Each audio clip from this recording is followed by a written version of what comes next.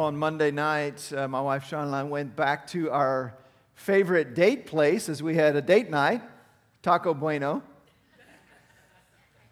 Stop judging me. I hear that out there. No, we actually do like to go to Taco Bueno. And we walked in, and of all things, somebody was in our spot. Yes, I was highly offended by this. You know, it's kind of like you come into church and somebody being sitting in your spot. I guess that's one nice thing if you're watching online. You don't have to worry about somebody taking your seat at church. But somebody was in our spot. Well, I joke about that a little bit. There's a place that we do often sit, but that's really not why I noticed so much the people in our spot. Let me tell you why I noticed them, because it was a dad and his daughter. They were having a daddy-daughter date, and she was probably 14. So, you know, you tend to see that more with younger kids. And so, first of all, that caught my attention, and I'm like, that's cool, you know, dad having a little special time with his daughter.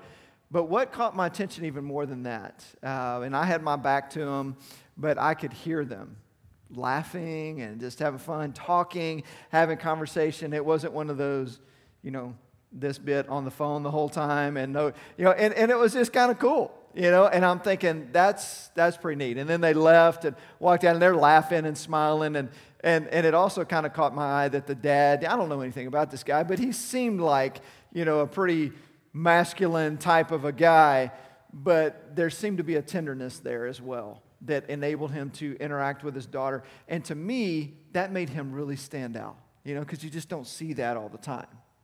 And that image has been on my mind a lot. Obviously, today is Father's Day, and so I'm thinking about fathers, and I'm thinking about, you know, what is it that makes a dad kind of stand out? And I think that's it, right? It's somebody that, yeah, we tend to hit a lot on the side, and it's important of the masculine side, and, you know, be strong and be a leader and all those manly kinds of things. And that tends to be the direction that we go when we speak to men, right? Like, man up, be a man, be a leader, do these things. But today I want to kind of touch on another aspect of what I believe makes any of us, those who stand out, and specifically we're talking kind of to dads today, but this applies to everybody, and that is having a tender heart is huge as well. You know, having that softer side is really important, and that side that's able to connect on a personal level, I think really goes a long way. And today we're going to continue on in our series as we have started this new series called Consecrate, Preparing Our Hearts for God to Move. We're looking at David. David was a guy who's described in Scripture as a man after God's own heart. He had a tender heart before God. And we're going to look at an aspect of that as we continue on in Psalm 51 here in just a moment. That is, you know, maybe one that's not overly comfortable, because we're going to see David getting into some confession and talking about some of his issues and bringing that out into the open today. But David was the kind of a guy that stood out. And here's the thing, especially, and again, having a soft heart before God, that's important if you're a teenager. That's important if you're a child, male, female. It really doesn't matter. I mean, if we want to become who God wants us to be, that ability to connect with God on a personal, intimate level, connect with other people, all that's really important. But since it's Father's Day, and we're speaking a little bit to dads here, I want to encourage our dads today, because the fact that you are here, the fact that you're watching with us online, tells me that you are already a dad who kind of stands out. Because you don't know the truth about how things work on Father's Day. This is how it works. On Mother's Day, Mom tends to say, everybody come to church with me today, it's Mother's Day. And on Father's Day, Dad tends to say, it's Father's Day, I don't have to go to church today, I can do whatever I want, right? And so the fact that you are connecting with us today, in person or online, on Father's Day, that does tell me already that you're standing out. And so I just want to encourage you today and talk about how do we go further with that. And Psalm 51 is going to be our place that we jump in. So let's open our Bibles starting in verse 3. We did the first couple of verses last Sunday, but we're going to pick it up in verse 3 and go through verse 5 today. For I know my transgressions, and my sin is always before me. Against you only have I sinned and done what is evil in your sight, so that you are right in your verdict and justified when you judge. Surely I was sinful at birth, sinful from the time my mother conceived me. Now, this passage to me gives us a real glimpse into the tenderness that David had before God, the soft heart that he had. Guys, am I the only one that has a hard time admitting it when I mess up? You know, it's a whole lot easier to make excuses. It's a whole lot easier to justify and say, well, here's the reason why this happened, rather than just owning up to it. And David did that for a long time, right? I mean, he tried to run away from his sin. Again, if you don't recall or you weren't here with us last Sunday and you're not sure of the context, this chapter was written as David's confession after being called out in his affair with Bathsheba. So we're talking about him dealing with the sin of adultery, getting a married woman pregnant, while her husband is off at war fighting his battles. He tries to trick the husband into coming home and having intimacy with his wife so that they could say the child was his husband's. That doesn't work, so he has him killed. So this is major stuff here. And for a while, David was in hiding mode, right? We saw that by, hey, let's bring Uriah back. Let's see if he'll sleep with his wife. Maybe then it can just get swept under the rug. Maybe nobody will know what happened. And then he's confronted with his sin. And here's the thing. This is what I think sets apart those who have a tender heart toward God. It's not that you're never going to mess up, although, as we talked about here recently, there is a standard we should strive toward, and there's no, this isn't an excuse to just go down our own path. But the reality is that we are going to fall short. The question is, how do we respond when that happens? If we have a tender heart toward God so that when we do blow it, that we're quick to say, oh my goodness, this is what I've done, and we're quick to repent, and we're quick to try to make things right with God, then that's the path we need to go. It's funny how we have inside of us this tendency to try to hide from God. And it goes all the way back to the Garden of Eden. You remember when after Adam and Eve ate from the fruit of the tree that they were not supposed to eat from, and it says that God would come and he would walk with them in the cool of the day. And God comes after they've sinned, and so Adam's eyes have been opened at this point, and God comes and Adam is hiding from him. You remember this? Which is kind of just hilarious, right? To think about it. Trying to hide from God is about the equivalent of, you ever play hide and seek with a 2-year-old? Then when it's their turn to hide, they do this. Right? And it's kind of like, I can't see you, so you can't see me. And they're right out there in the middle of the open. And we laugh at that and we think that's absolutely adorable when a little kid does that and thinks that they're hiding. It's a little sad if a grown man or a grown woman does that, right? It's like, you do realize that you can be seen, right? And anything we do to try to hide from God is about as silly as us thinking if we just hide our eyes that we won't be seen, because God sees. But we do that, don't we? We just have this tendency to want to try to run away from and try to hide from God. And we have become masters at, well, not hiding from God because he sees everything, but hiding from other people. We've become so adept at sweeping things under the rug and not really bringing our issues out. And if there's sin that needs to be addressed, or even if it's not a sin issue, if it's maybe just an issue of struggling through something and going through a difficult period, but feeling like I've got to keep this from people. If they really knew this, maybe they would think differently of me or look down on me or whatever. I've been listening to an audiobook recently by Paul Tripp. It's a book called Lead. It's a fantastic book. It's geared primarily toward those in church leadership, and a really good book.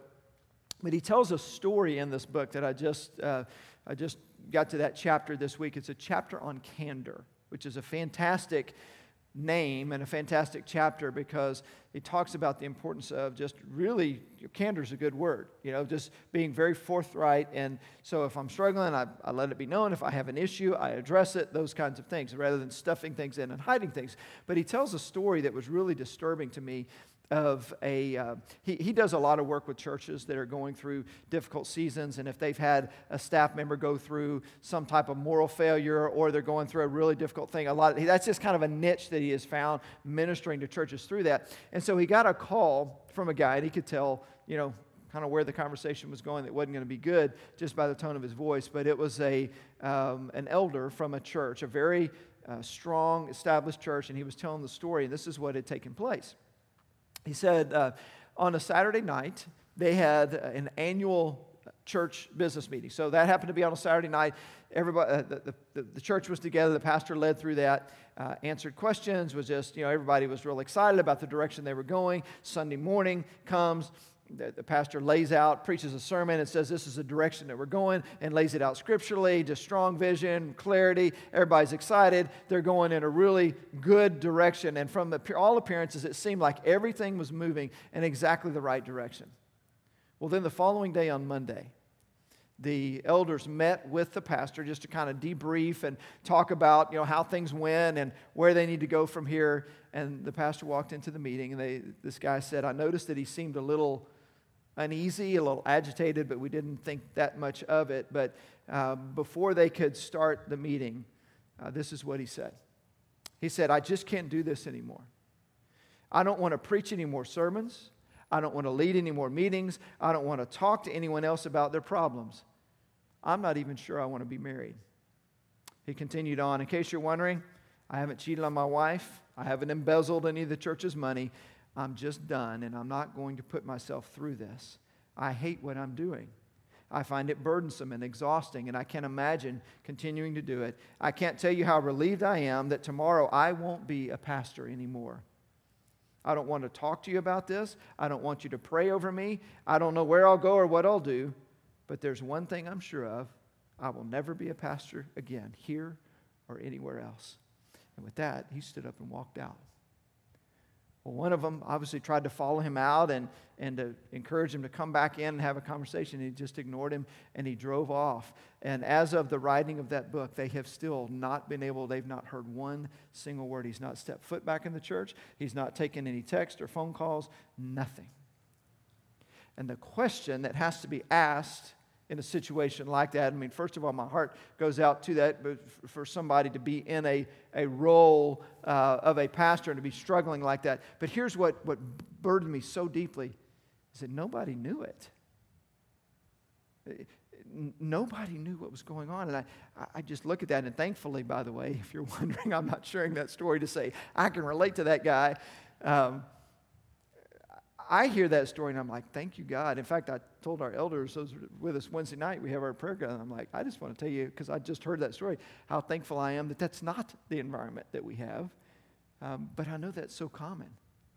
Where even those in positions of leadership, even those who should have a close walk with God, have just learned to hide things.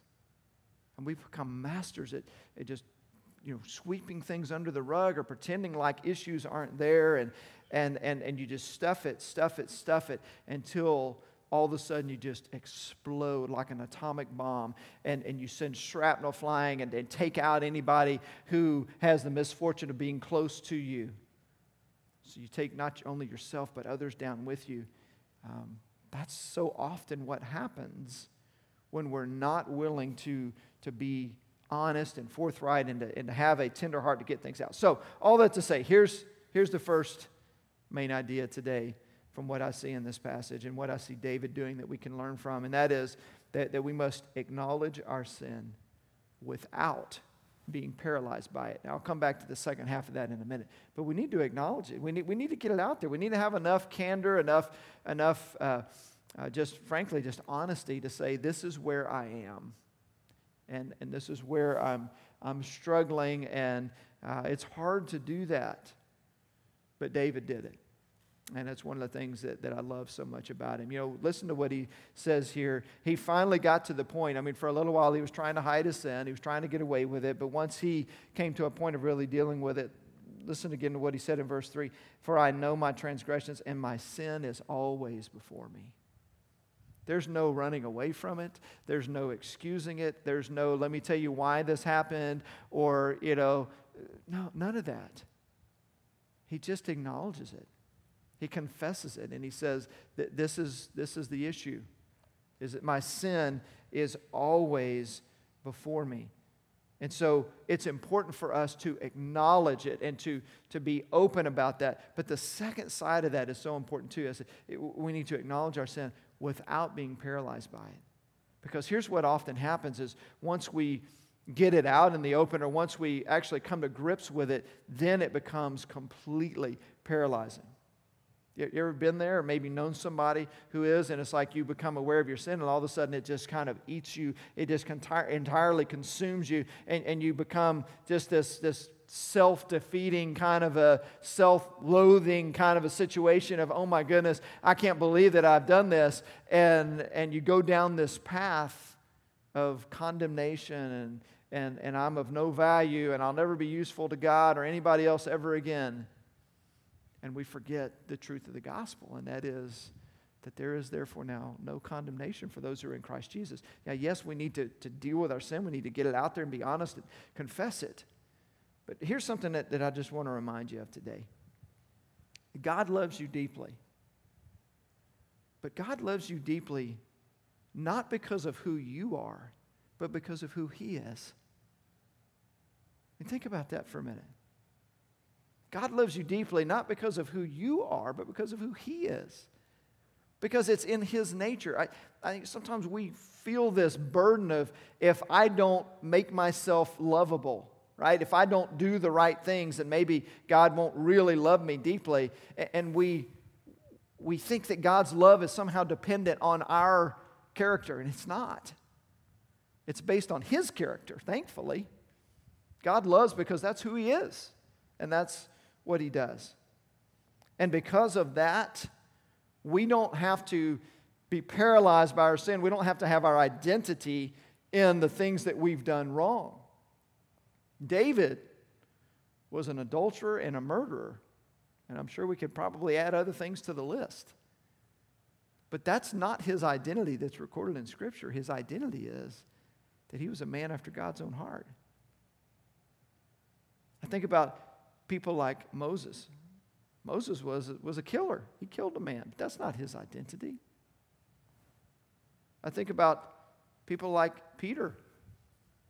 Peter denied Jesus, but we don't know him as the traitor.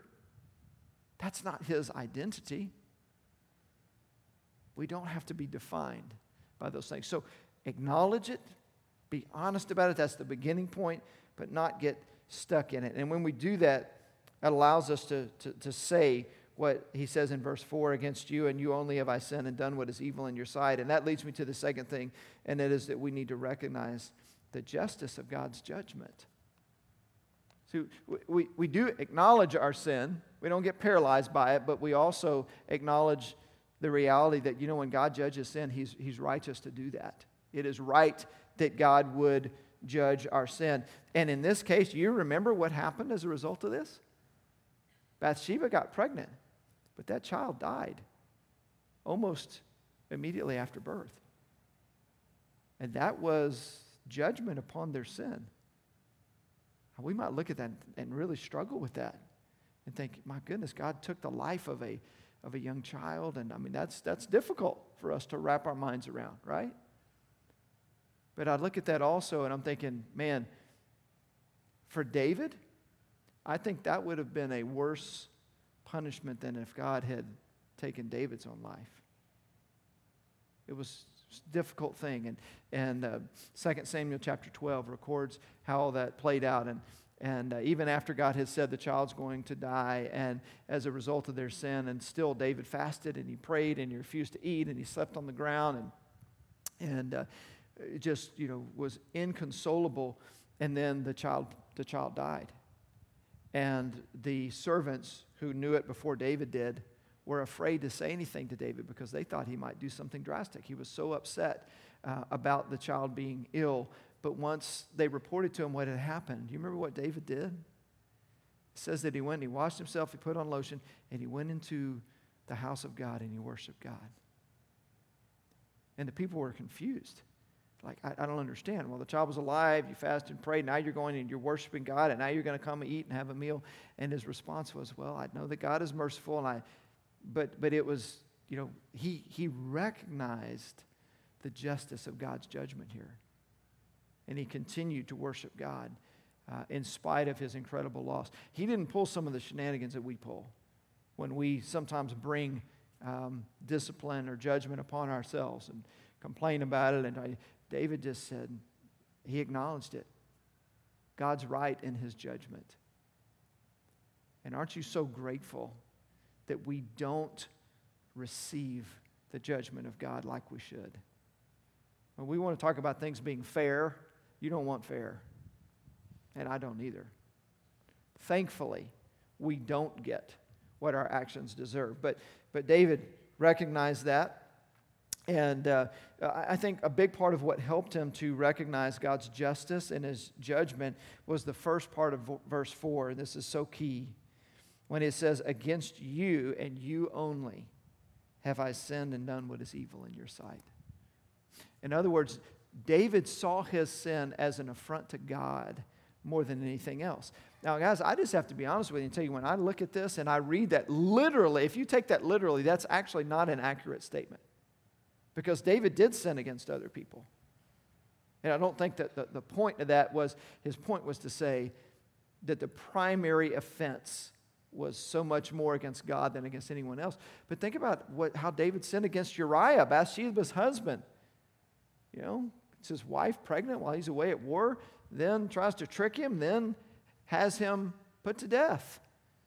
Puts him out on the front of the battle lines and gives a instruction to have everybody retreat. And you know, as I was thinking through that, I thought not only did he sin against Uriah, but when Uriah was out on the front of the battle lines and people retreated, do you think Uriah was the only one who was killed at that point? I'm thinking probably not. There were probably some others who died as well. So David, he sinned against the army that was out fighting for him. He certainly sinned against Bathsheba herself. I mean, we don't know exactly what was involved in this. She very well may have been a completely unwilling participant in this, but it's the king, and what are you going to do?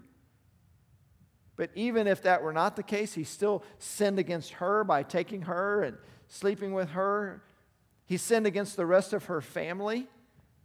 Did you know that Bathsheba's father, Eliam, is listed in 2 Samuel 23:34 as one of David's 30 mighty men. And her grandfather, Ahithophel, was David's chief counselor. And so there's a family history here that he is sinning against this entire family of people, and yet he says what he does against you, God, and you only have I sinned. I think his point that he was making was that he was so much more concerned about sinning against God than he was even the horizontal relationships. And I think our tendency is to flip that in the way we view things, is to look at the impact of sin on other people, look at it more horizontally than we do vertically. If I sin, then it's going to hurt other people, it's going to damage relationships, it's going to hurt me in some way, rather than primarily saying when I sin that I'm offending my holy God that I serve. I'll give you an example of that. A lot of times we can justify things more easily if we can convince ourselves that sin is not hurting someone else. And here's a great example that is something that is really prevalent in our culture today. It's the sin of pornography. And if we wonder, is that really a sin or not? Jesus made it really clear on that when he talked about if a man looks at a woman lustfully, he's committed adultery with her in his heart. And the same thing, by the way, is true if a woman looks at a man in the same way. And so clearly in God's eyes, this is sinful. But in our culture's eyes, the argument that is sometimes made is this: well, I'm not really hurting anyone else, right? Now, I would argue that that's not actually true, that there is a lot that goes on. In fact, one of the things I discovered, 88% of pornographic scenes include some type of physical aggression. And so it actually does lead to more aggressive types of behavior and things. And there are a whole list we could go on about, but that's the argument that is made. But here's just a little information about this issue in our culture. 28,258 users are watching porn every second. More than $3,000 is spent on porn on the internet, again, every second. 1 in 5 mobile searches are for pornography. 51% of male students and 32% of female students first viewed porn before their teenage years. And the church isn't immune. 64% of Christian men and 15% of Christian women say they watch porn at least once a month. 1 out of 5 youth pastors and 1 out of 7 senior pastors view porn on an ongoing basis and struggle with this. I'm telling you, the church isn't exempt from this issue. And yet the argument that we often make is, well, but it's not hurting anybody else. David said, against you and you only have I sinned. See, until we get more concerned about our offense toward God than we are about how it impacts someone else or whether we're going to get found out or anything else, until that becomes our primary issue, then we're really not ready to move on. David viewed his sin as an affront to God first and foremost. And by the way, before we move on from that, the point of bringing that up is not to condemn and bring guilt. It's really to illustrate an issue in our culture. But let me say this too. I mean, if those statistics are right, that means that more than half of the men in this room and those watching online and a good number of women are struggling with this issue right now. And I just want to encourage you in this. We want to come alongside and provide support, whether it's a struggle with pornography or something else, because whether it's that, I mean, we all have issues of some sort. I'll tell you, the best resource that I can offer to you is our regeneration ministry. It's a ministry geared toward recovery from whatever type of issue we may be dealing with. And so know that there is a support system out there. I'd encourage you to jump in today. If you're struggling with something, you feel like you're alone, man, we need to be surrounded with other people. We need that encouragement and that support of others from a biblical standpoint that can come alongside and be there for us and encourage us. So sign up on the website, sign up on one of the iPads on your way out today, but get involved and find a way to find some of that support. But we do need to acknowledge that God is right in His judgment, and the way we do that is by recognizing our sin as being an affront to God, first and foremost, more than anything else. Here's the last thing, verse 5. David says, surely I was sinful at birth, sinful from the time my mother conceived me. Here's the third thing, is that we need to confess our helplessness to change. When he says, I was sinful at birth, what he's saying is that I can't change myself. I have an issue, a sin issue, and every one of us does that has been with us from the very beginning. You know, as strange as it may sound, if we really want to change, we need to acknowledge our inability to change. That's the beginning point, is to say, on my own, in my own power, in my own ability, I can't do it. You ever tried? Where you're dealing with something and I mean, you get so disgusted with it and you know it's wrong and you come to God and you say, okay, God, this is the last time this is ever going to happen. This will never happen again. Next time it happens. God, this is the last time this is ever going to, I'm never going to do this again. And the next time, and the next time, and the next time. And eventually you get to a point where you just get frustrated and give up because you think, I just don't know what to do. I can't seem to change. I can't seem to overcome this issue in my life. Well, we have to begin by acknowledging that we are incapable. In our own strength and our own ability, we are incapable. I mean, David was a capable guy. He was a warrior. He was a songwriter. He was a leader. All these different things. He was a very capable man. And yet what he said was, I've been sinful from the time I was born. In part, what he was saying was, I am incapable of changing myself. You see, you can't really offer somebody help until they're ready to receive it. You know, one of the greatest joys of my life is being a dad.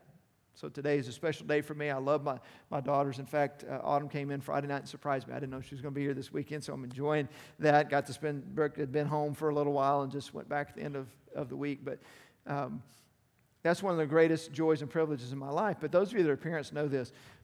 There are times where you're capable of helping your kids, but you really can't until they're ready to receive it, right? You can't force that on somebody. But there are other times where, quite honestly, I'm not capable of providing what they need. And I hate that. As a dad, I want to fix things, you know. And when my kids are going through things that I can't fix for them, it's really, really difficult. But I have to acknowledge that there are limits to my ability to help them. But you know that's not true of God. There are no limits to God's ability to help us. But it's also true that we have to acknowledge our dependence on Him. You see, that's how we come into a relationship with God in the first place. It's by admitting our sinfulness. It's by saying, I've fallen short. I'll never be good enough. I don't measure up. I desperately need forgiveness and a Savior. I desperately need for God to do in me what only He can do, and He will. And so that's where I want to leave you today and encourage you with that as we talked about how to stand out, whether it's as a dad or just as a person, as a follower of Jesus. Having a tender enough heart to acknowledge your weakness, to acknowledge your sinfulness, and to turn toward God and say, God, I desperately need you. That's what we need more of. We need that in fathers, we need that in mothers, we need that in teenagers, children, every one of us.